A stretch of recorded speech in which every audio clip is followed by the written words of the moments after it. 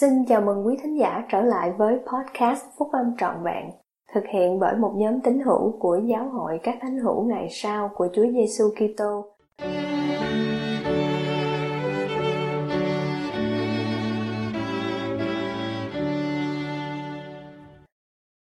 Thay đổi cách tiếp cận của tôi để đạt được một chứng ngôn.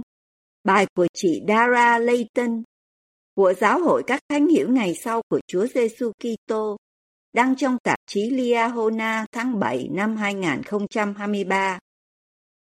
Tôi lớn lên trong giáo hội, tôi đến dự các buổi sinh hoạt, và tôi cùng cầu nguyện và học thánh thư với gia đình.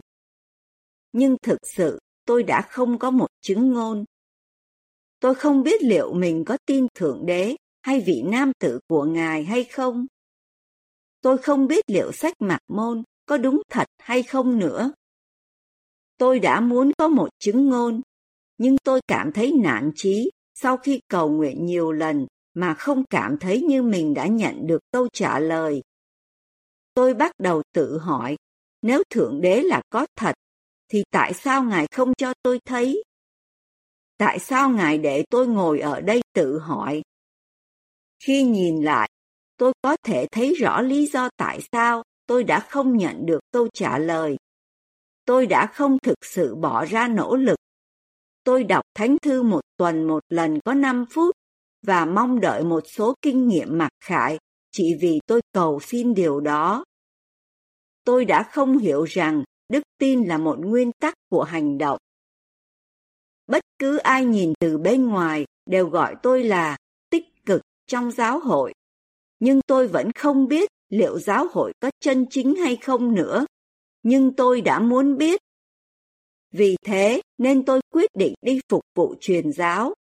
Tôi đã nghĩ sai rằng với tư cách là người truyền giáo, tôi sẽ tự động trở nên dễ nhận được câu trả lời từ Thượng Đế hơn.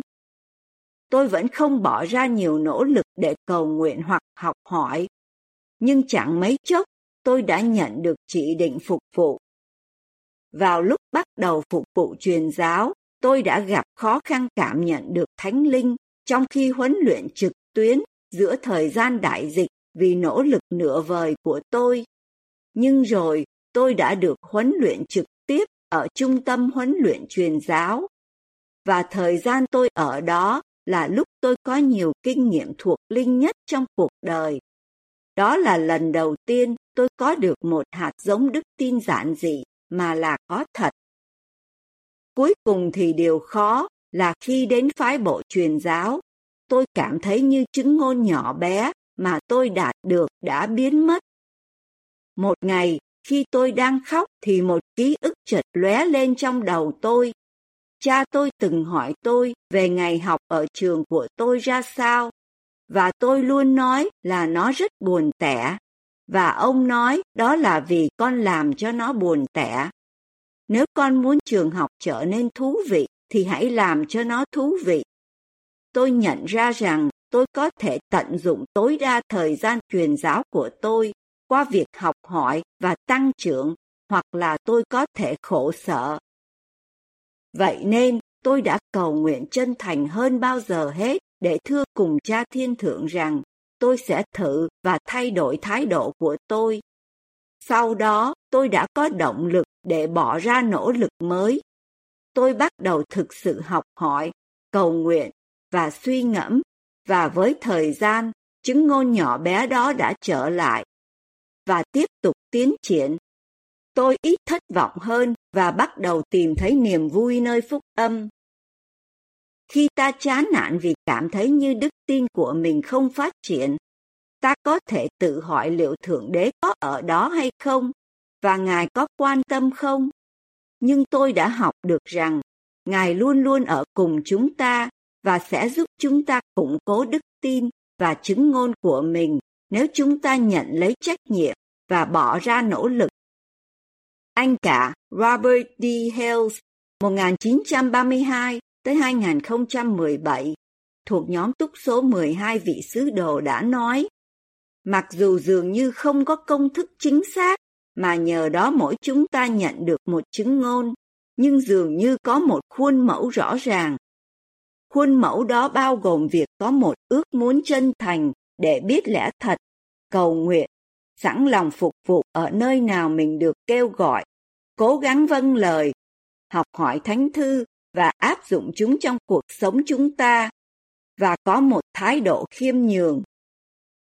Tôi sẽ không bao giờ củng cố đức tin của mình nếu tôi không thay đổi thái độ của mình, tuân theo khuôn mẫu này và dốc hết tấm lòng liên kết với Cha Thiên Thượng và Chúa Giêsu Kitô. Khi tôi thực hiện những thay đổi này, tôi bắt đầu nhận được câu trả lời và tin vào các lẽ thật.